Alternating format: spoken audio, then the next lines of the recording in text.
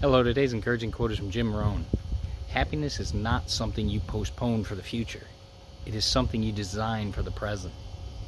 I really like this quote, and if you've ever heard Jim Rohn speak about this, he even asks another question that's very relative to this. What if the future doesn't come?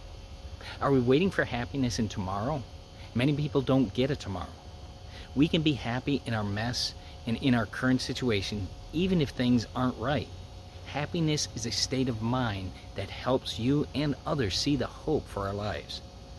Why not share that idea of hope and be happy?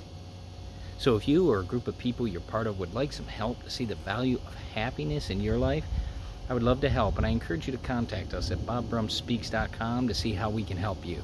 And I hope you can have a great day.